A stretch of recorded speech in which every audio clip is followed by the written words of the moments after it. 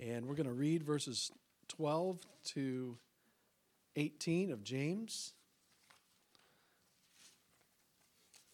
James 1, 12 to 18 is what we'll read.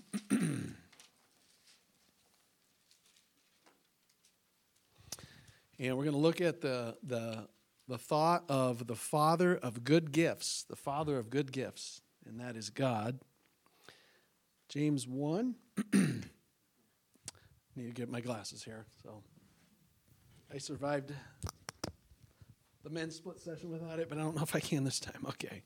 All right, let's read this, the Word of God today. It mentions the idea of God being a gift giver. Let's look at the context. James 1, verses 12 to 18. Blessed is the man that endureth temptation, for when he is tried, he shall receive the crown of life, which the Lord hath promised to them that love him. Let no man say when he is tempted, I am tempted of God. For God cannot be tempted with evil, neither tempteth he any man. But every man is tempted when he is drawn away of his own lust and enticed. Then, when lust hath conceived, it bringeth forth sin. And sin, when it is finished, bringeth forth death. Do not err, my beloved brethren. Every good gift and every perfect gift is from above, and cometh down from the Father of lights, with whom is no variableness, neither shadow of turning. Of his own will begat he us with the word of truth, that we should be a kind of first fruits of his creatures. Let's have a word of prayer. Let's ask God sincerely to teach us today. Good to see everybody today. Let's pray. Lord, we're glad that we can peaceably assemble as we have already said thank you about that earlier. We thank you that we can sing. We thank you for the pleasant music. It is a blessed thing to have music. And thank you for the fellowship we can enjoy in this day. And thank you for, though it's a man tradition that has placed it in the cycles of the year, we're thankful for Christmas and that it reminds us of you. And it's certainly based on a truth of your birth. And we thank you for this time of year. And I pray that you would teach us today and turn on the light in our mind and our understanding. First and foremost, let us see you more clearly and understand you better, and then to act upon who we know you to be. I ask your blessing as I teach your word and admonish your people and help them see you. In Jesus' name, amen. Amen. All right, so the passage here, the theme is about gifts. Verse 17, every good gift and every perfect gift is from above and cometh down from the Father of lights. Gift. So some of us, again, Christmas time, gift-giving season. Some of you are like, I don't like it. I don't believe in it. That's fine. If you don't want to do Christmas, you have every right, even as a Christian, not to celebrate it. There's no injunction or imperative in the Bible that says thou shalt celebrate Christmas. You do need to acknowledge that Jesus was born, though, and that he was born of a virgin, else you're not even a Christian in the first place. But you don't have to celebrate Christmas. Most people do, and I'm bringing it up because it's a time of giving and sharing gifts one to another. Of course, we go to an extreme in this country in how we do it. But whether you believe in doing the Christmas or not, one thing that we see is true in Scripture is that the Scripture speaks of a father, an earthly father, as being a gift giver. Jesus mentioned that when he was trying to teach the disciples to pray. He says, hey, isn't it like when you go to your dad, you ask your dad for a fish. Is he going to give you a stone? You ask him for an egg. Is he going to give you a serpent? No. Jesus says, you know your dads are, even though they're evil, they're sinners, they still know how to give gifts to their children. Jesus acknowledged the fact that it's a natural behavior for a father to give freebies to the kids. My dad was a great gift giver to me growing up, especially on Christmas time. I really enjoyed the gifts my dad gave. Sometimes I liked in between Christmas, just the gifts he would give. And I literally thought my dad could pull a Cocoa Puff from behind my ear. You know the old trick, the old man, come here, boy. Hey, what's that? You got candy there. I know some of you guys, older guys, try to pull that on some of the kids. My dad pulled that on me. He was in his 20s. I was in my 5s. And he fit like 5 years old. And he'd say, he's like, what's this? Oh, my favorite cereal, Cocoa Puff. You know, he gave me a little Cocoa Puff. Well, how'd you do that? He goes, hold on a minute. He reached over to my belly button and be like, oh, there's another one. I'm like, and I literally believed he was pulling Cocoa Puffs out of my body. And this is the truth. Of course, I figured it out after I was 15. No, just kidding. I figured it out probably a year later, honestly. But this is the truth. I distinctly remember thinking, wow.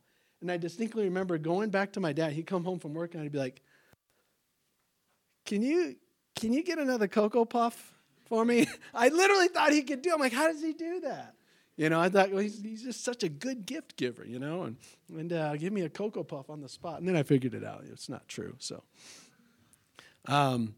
but, you know, for Christmas, Dad had good gifts. I remember, 8 or 9. See, I hate telling this story because my boys are looking at me like, why don't you do that? You know, these things I'm going to tell. I remember coming down from out of our room, me and my 2 younger brothers, and going into the living room, and there was a motorcycle in my living room. It was little. It was like this big. You know, it was a Yamaha 50, a little motorcycle, yellow. And I'm like, wow. And I got on there. I mean, they still have pictures of me on it. I was probably in my underwear, you know. And I'm like, yeah, get this. You know, and Dad got me a little motorcycle, and I rode it around the field that used to be by our house and just spent hours out there riding in a field. That was a lot of fun. I remember that gift. Such a blessed thing for me as a kid. Good outlet, get outside. And there was other things that we got for my birthday. And so it is good. It's natural. It's not unusual for a father to be a good gift giver. Now, one father may not be able to give as well as another, but it would be unnatural for us not give freebies, gentlemen. It's unnatural to not give freebies out to our kids, you know. Well, God the Father, that's an image of how God the Father is. He gives out freebies. He gives out gifts. And that's just the simple thought we're going to hover around here this morning. Now, let's look at here the passage. Let's just give the passage a little bit of justice here on the context. This passage in verses 12 to 18 tell us that there are some things from God and there's some things that are not from God. It says that there's some things that are from God, there's some things that are not from God, and you shouldn't err in your understanding of that. Don't make any mistake. Here's the first thing. Some things are not of God. Verse 13, this is not of God. This is not what he gives. Verse 13, let no man say when he is tempted. Now, this temptation means in the sinful sense, not in a trial sense. Let no man say when he is tempted, I am tempted of God. Nobody should be able to say, hey, God's trying to allure me. God's trying to get me to sin, or God's sending this immoral alluring to my path, and why would God ever do that? No, don't let anybody say that when I am tempted to sin, I'm tempted of God. It came from God who sent that. No, God doesn't send those things, and the idea is he doesn't send immoral appeals like that. Now, in the previous verses of chapter 1, verse 2 of chapter 1, my brethren, count it all joy when you fall into diverse temptations. That word temptation is used in another sense, in the sense of just hardship, difficulty. And James says, hey, don't that works together for your good. If you respond rightly to it, it helps you increase in your in patience and in good character. But this is in another sense, temptation to sin. God's not going to tempt you to steal. God's not going to tempt you to be immoral or to lie. He's not going to tempt you to do those things. If you feel drawn to steal, lie, be immoral, blaspheme, or whatever, name all the sins. If you feel drawn to do that, it's not because of God in the picture. It's because of you already have a sinful world. We have Satan out there, and you have sinful flesh. And our lusts can be activated over the worst things. And that's what it says there. Every man's tempted, verse 15, verse 14. Every man's tempted when he's drawn away of his own lust and enticed. So the Bible says there's evil out there. And sometimes our lusts, our desire, we desire evil. Why do I desire evil? That's weird. Why do I desire that? Well, Paul acknowledged that he desired it. His old sinful flesh desired it in Romans 7. He says, the good that I would do, I don't do. And the evil that I would not do, I want to do. And he acknowledged that there's this sinful side of him that can be activated and drawn toward sin and cave into temptation. Well, the Bible says that that's what happens that can happen to us when we yield to our lust. We're drawn away of our own lust. We're enticed. And it just tumbles downhill from there, as it says in verse 15. But the point is, I'm trying to tell you, in this passage, James says, God doesn't send that. God doesn't send the temptation to sin. God doesn't send evil in that sense of trying to get you to be immoral or unrighteous. No, that's the cause and effect processes of your own sin nature interacting with this world. That's you. Don't err. Don't go astray here. And don't go astray understanding this next thing, that every good gift, good things come from God. Every good gift, verse 17, and every perfect gift are from above, from the Father of lights, in whom there is no variableness, neither shadow of turning. It's saying this, that we need to recognize that some things are of God. That is, the good, the beneficial gifts. Perfect, that means complete gifts. They are of an unchanging God. God does not change in the sense of his character is different one time than it is another time. God is unchanging. Do you ever feel like that you're changing? Some of you guys, you wake up and you're like, you're not the same guy as you were yesterday. You got a different attitude. You got a different mentality. And the next day you're better. We change, don't we? All may change, but Jesus never, the song says. We fade. We flip-flop. Some of us, we get along pretty good in here, And then on Monday morning, if we were to meet you, you'd be like, man, you're not the same guy you were yesterday. It's just that we're prone to change as human beings. And I'm not saying we should be like that. We should try to fight against it and try to be faithful in our character and our treatment of others. But the point is God doesn't change. He's a good gift giver. And so what I'd like to do is, and we won't look at every scripture, but I'm going to mention gifts of God. Okay? That is where the Bible says, He giveth, and you fill in the blank. So we're going to consider several gifts of God. What does God give? Motorcycles? What are the core things that God gives? And here's the first thing. And I'm not going in any particular order, but let's acknowledge this. Psalm 136, verse 25. Quick, short verse. Psalm 136, verse 25. The psalmist here tells us the first thing in our list of what God gives. In his psalm, he begins the psalm by saying, hey, people, praise the Lord, give thanks for, and he starts naming off all these reasons to give thanks to the Lord in Psalm 136. And one of them is this, Psalm 136, verse 25. Why? Who giveth food to all flesh. That's good that he gives food to all flesh. He gives food to all flesh. Now, it's saying it in the sense that God has made available food out there in nature.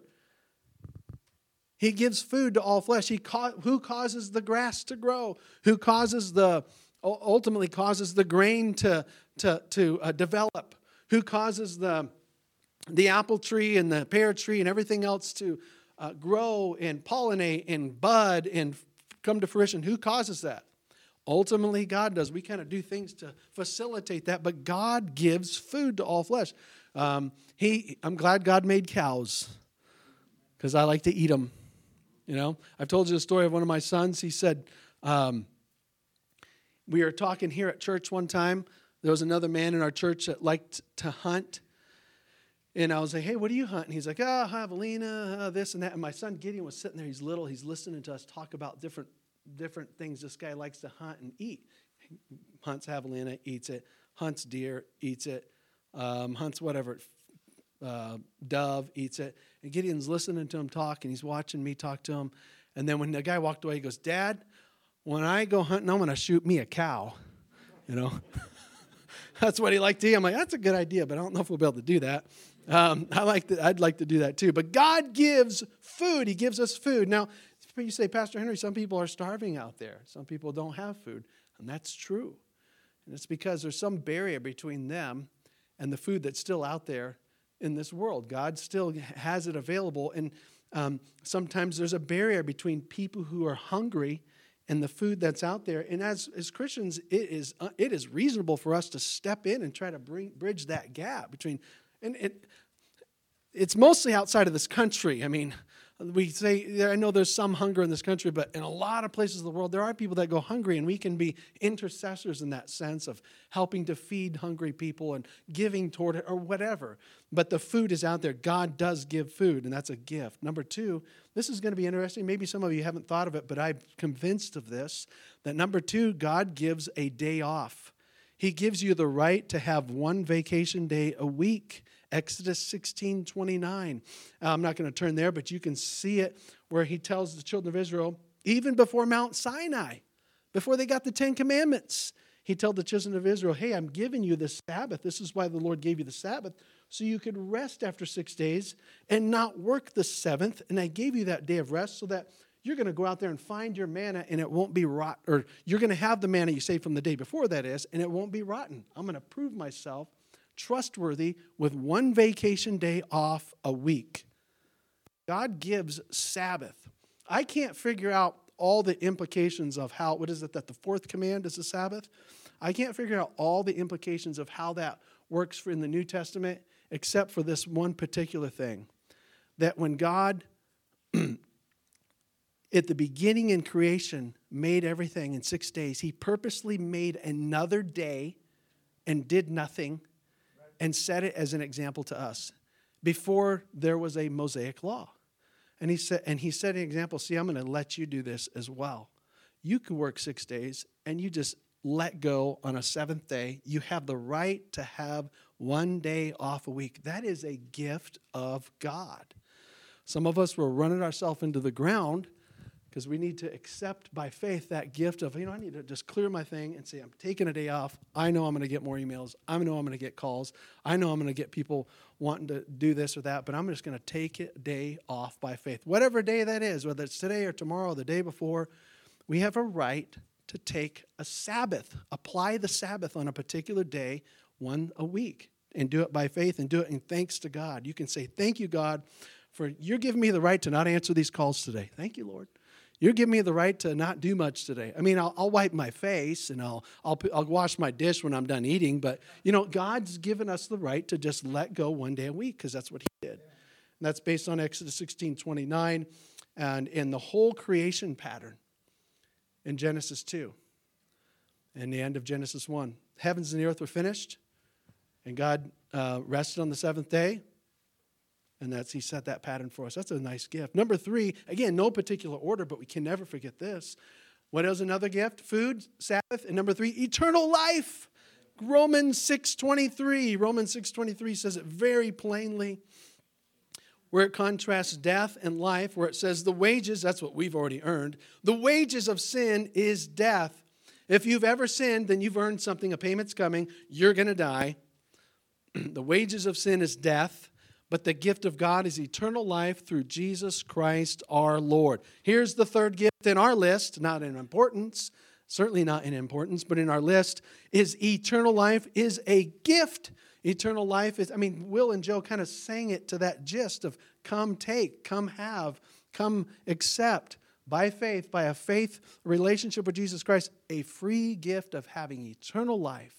The wages of sin is death, but the gift of God is eternal life through a person, through Jesus Christ our Lord. Eternal life is not in a church.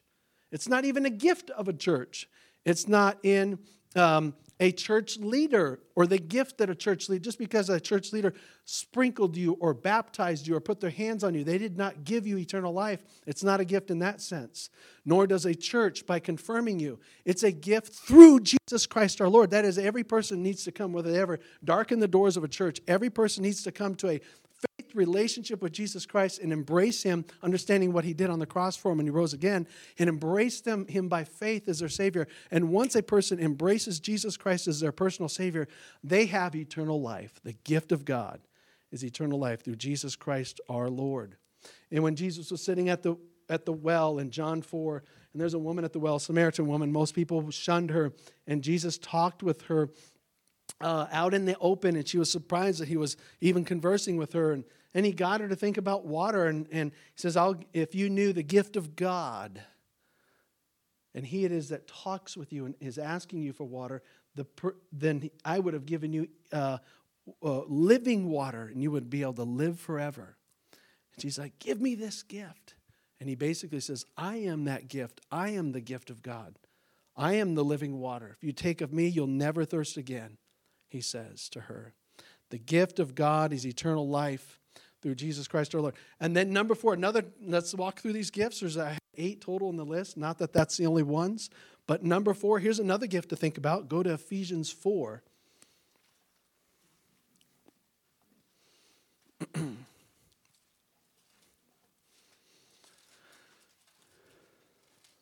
Ephesians 4, verse 7 and 8. And by the way, this gift is mentioned several times in the New Testament. And that is a spiritual talent, a spiritual gift, a spiritual ability that is handed from God to you. Not something you earned or anything, but a spiritual gift. Okay, Ephesians 4, 7 and 8. But unto every one of us is given grace according to the measure of the gift of Christ. Wherefore he saith, when he ascended on high, he led captivity captive and gave gifts unto men. The Bible says here, unto every Christian, talking about Christians, is given a certain, we all have at least one spiritual gift. That is an ability to do something for God that maybe just didn't come naturally when you were born, but it came after your conversion. You have a spiritual gift, an ability to do something for God, for God's work that he gave us after you were saved. Now, what it says is that he's given a measure of it. That is, some people might have more than one, but we all have at least one spiritual gift.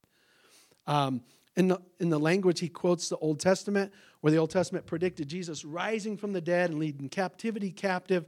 That is, he was the one who can release people from hell. And when Jesus ascended 2,000 years ago, he gave gifts to men. That is, after that point, spiritual gifts were given to men who would trust him as their Savior. He gave gifts unto men. That's what it says. And so, do you know your spiritual gift? If you don't, ask God to show it to you. Do a little study on it. And there's some in Romans 12. There's a little bit in 1 Peter 4.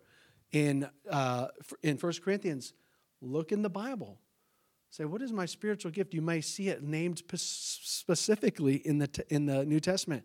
Or it could be something that you are already inclined to do. You already have a strong desire to do, and you seem to be effective doing it for people or in God's work. That's likely your spiritual gift. But I just want you to know, don't leave a gift unwrapped. God has given you something to use for him in his work, a spiritual gift. Number 5, children are a gift. Children are a gift. Now, the Bible does say the word reward in Psalm 127:3, where it says, lo, children are an heritage of the Lord, and the fruit of the womb is his reward. That is, God gives that. He gives the blessing of a person being able to have children, of the womb opening up. Psalm 127:3. Children are an heritage of the Lord. The fruit of the womb is his reward. God is the one who holds. Now, we know the biological activity. We know the biological process. But God's still the one that causes it to happen. He opens and closes wombs as he sees fit. He gives life. He gives children. The opposite is true. Genesis chapter 30, verse 2, Rachel and Jacob. Now, Jacob had one too many wives. Leah was having a lot of kids. Jacob's other wife, whom he meant to get the first time, who he thought he was the prettiest, Rachel, wasn't having any kids. And Rachel was getting frustrated with her husband, Jacob. And Jacob's probably getting frustrated, man, I should have married only one. And anyways, all these kids are popping up except with Rachel. And Rachel finally goes to Jacob and says, give me children or I die. And Jacob got really mad. He goes, am I God who openeth and closeth the womb? That's what he says. Can I control this whole deal here? I'm not the one opening or closing your womb. The point is, he realizes God can close that womb, block that process where a child is conceived, or he can allow it. It's just a matter of fact. It's just a matter of fact. And God is the one who gives children. That's number 5. Number 6, let's move along here. Acts 2:38. Let's look at another gift. Acts 2:38.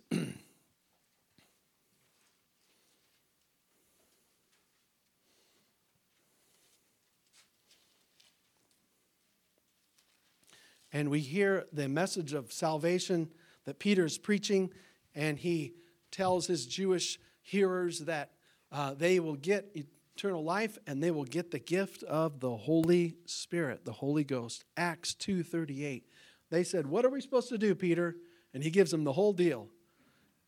He tells them, "Then Peter said unto them, Repent and be baptized, every one of you, in the name of Jesus Christ, for the remission of sins, and ye shall receive the gift of the Holy Ghost." Repent and be baptized, every one of you, in the name of Jesus Christ, you shall receive the gift of the Holy Ghost. Tell them the whole process of, you want to know the whole deal? Get saved and get baptized right now. You're going to have the Holy Spirit. Now, if we never get baptized, you will still have the Holy Spirit. Peter's just telling them the whole package, though, on what the Jews, they wanted to know what to do. And he says, do all this. The Bible says in Ephesians 1, after that ye believed, you were sealed with that Holy Spirit of promise. So what I'm saying today is once you believed on Jesus Christ as your Savior, you received eternal life, but you also received another gift, the gift of the Holy Spirit, the Holy Ghost. You have the Holy Ghost in you. You didn't have to do something else after you believed. You didn't have to work yourself up into speaking in tongues or do some crazy thing or even do the baptism itself. That didn't merit it. It's a gift, having the Holy Spirit. Isn't it nice having a friend with you to accommodate you places? You know, if you go on a hike, it's nice having a friend hike with you. If you go on a bike ride or a walk, it's nice having a friend with you. A companion.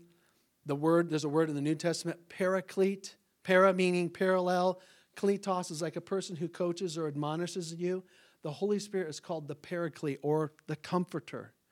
And we have a God-given friend, not just here, but here. When you're saved, we have the Holy Spirit of God with us. We should be glad about that. That is a blessing to have the gift of God's Holy Spirit with us till the day we die. He will not leave us. Number 7, two more gifts we want to mention. This is interesting. Let's go to Ecclesiastes. Here's another gift that is mentioned more than once. It's not some obscure passage that we're using, found only one time. This is used several times in Ecclesiastes, and it is this. The writer shows that our opportunity to enjoy the fruits of your labor is a gift of God. Opportunity to enjoy the fruits of your labor is a gift of God. Let's look at it. Ecclesiastes 3, verses 12 and 13. Ecclesiastes 3, 12 and 13.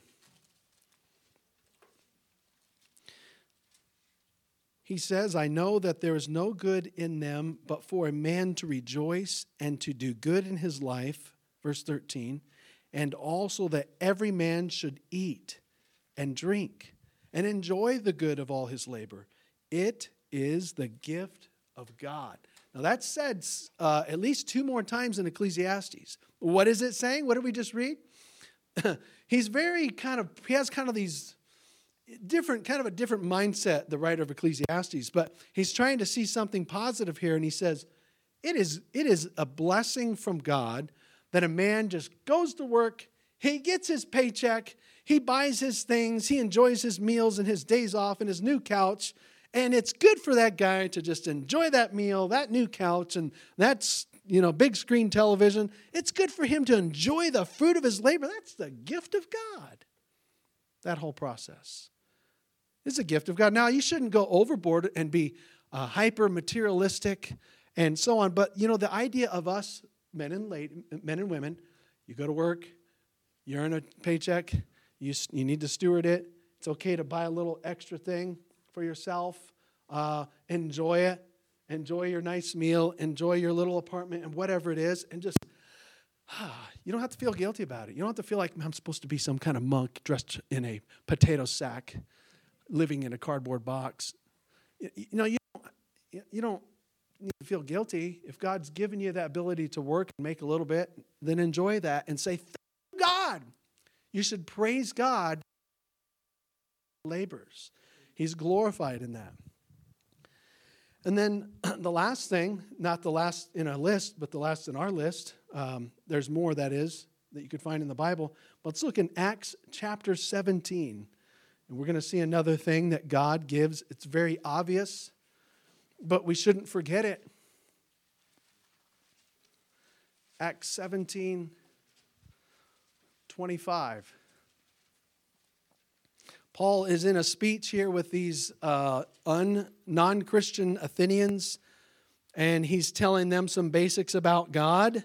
And in Acts 17:25, he says that God is not worshipped with men's hands, that is, using carved images, as if he needed anything, seeing he giveth to all life and breath and all things. Paul's talking to these guys. He says, you guys look at these little statues and these idols and these carved images.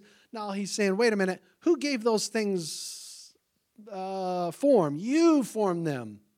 You made them, and you gave them an eye, but the eye can't see. You gave them an ear, but the ear can't hear you. Give them a mouth, but the mouth doesn't talk back to you. He says, God doesn't need that. God gives life and breath. And it's the opposite. God gives to you life and breath and all things, he says. It's good for us to remember that, last of all, God gives life and breath in all things. Isn't it nice? The Democrats or the Republicans didn't have anything to do with giving us oxygen. Now, I know some of the Democrats say the Republicans want to get rid of oxygen because of all the fuel stuff, whatever. But it's out there. Thank you, God, for the oxygen. Some of you are saying, yeah, open the door. I need some right now. I don't know. If you do, then just go open one of the doors. But aren't you God? God gives us breath. He's got the oxygen in the air. I was born, and first thing I did was take in one of God's gifts. Wah! That's what I did when I was born. He gives us breath. He gives us life. He keeps that ticker ticking, that heartbeat going. Of course, we're bound to die because that's what happens when we're sinners. But he's given us life still, and he causes those. They're already going old on me. Our neurons to work in our brain and everything, but until we age and everything. But isn't it amazing? He's given us life and breath, and it's a gift of God. It's not something that we could say, well, it's a good thing that person did. No, God gives those things and all things. So really what this is saying is a couple things as we conclude. As we look at this, the first priority is we think about the fact that God's a gift giver of a rest and of food that he gives and all these other things. The idea is, first of all, it implies that, first of all, we should accept the gift of eternal life if we have not. Accept the gift of eternal life. Now, I know I'm speaking mostly to Christians, but I don't want to ever take it for granted that you have truly accepted the gift of eternal life through Jesus Christ our Lord. Any more than I would tell somebody, hey, double check under the tree. Make sure you opened all the gifts. That's happened to us, in certain years where we open all the gifts and like, wait, let's double check. Wait, we'll make sure we opened all the gifts. Look in there. My dad one year purposely hid a gift for my mom, I think in the tree, and went and got it, and it was like a ring or something. Another year, mom and dad purposely, we thought we had opened up all the gifts. Me and my brothers, I was probably 7 or 8. We had a pile of papers in our little living room before they remodeled the house, and a pile of wrapping paper, and I'm sitting there, and we thought we had opened all the gifts, and my dad's like, what's that thing right there by you? I was like, what thing? It was that thing right there by you. It was a little note, and it's like a little note. I'm like, what is this? It had a string tied to it. I'm like, what is this? Oh, follow the string. So I was like, wow. Thought I'd opened all my gifts, So I followed this string. It didn't go too far, but it went a few places. And where's the string going? Where's the string going? And the string went out to the garage door, and I opened the garage door, and there's a brand new bike. Yes! Brand new shiny bike in there. I'm like, God, that's awesome. I'm glad I didn't leave that gift undiscovered. They wouldn't have let me. They'd be like, hey, kid, get over there, But, I just want us to think about, I want to recognize and appreciate all of God's gifts. When you eat today, say, oh, God, thank you for food. Now, don't be eating junky stuff. Say, thank you for food. God, thank you for air. That's a gift. Thank you gave me some kids. Help me raise them. Thank you that there's more things in the Bible that we could reflect on. But most of all, if you haven't accepted eternal life, then you've left the most important gift unwrapped. And eternal life, accepting that, is as simple as humbling yourself and acknowledging Christ's death, burial, and resurrection for you, and confessing with your mouth that you believe on him, and he will save you. And then the next implication, the first implication is that we need to accept his gifts, accept especially the gift of eternal life. And the last implication is this: we need to reflect God's giving nature. We need to reflect, as we look at the fact, back in James, every good and every perfect gift is from a good Father, the Father of lights, the one who made the stars, the one who doesn't change himself. The fact that God's like that, the implication is I need to reflect God then in my life in being at some level, at some way, whether it's actually on Christmas or not, in some way, generous and a gift giver. Why? Not so that people merely pat me on the back, but always to reflect God. Whatever God is to you, God wants to be through you. If God's gracious to you, you need to let God to be gracious through you. If God has been generous to you, let God be generous through you. If God's been merciful to you, God wants to be merciful through you. Whatever God has been to you, he wants to be through you for his glory, especially in this area of being a gift giver. And everybody can be a gift giver and generous, even if you have very, very little. You can still be generous in the giving. In fact, some of the most precious things I have received was when, you go to, when Brother Jose and I went to Mexico a few years back, and for 3 days, and with Brother Dor, and there's several people very poor down there, and they kept giving to us. Like, stop, they gave us a love I did not expect. They gave us a love offering when we left, and Brother Dor came up to me. He goes, "Brother, they want to give this to you, and you need to take it." I'm like, oh man, So I felt bad because they didn't have as much as us, but we took it because it was complimenting them by taking it. It was saying more of them than it was of us by us taking it. And we were blessed by it, and it was a blessing to see them reflect that generous nature of God in their life. So, have you accepted God's gift? Do you appreciate God's other gifts? And are you reflecting his generous nature through you? That's what we're called to do. Let's thank the Lord for our time. Lord, you're very good to us.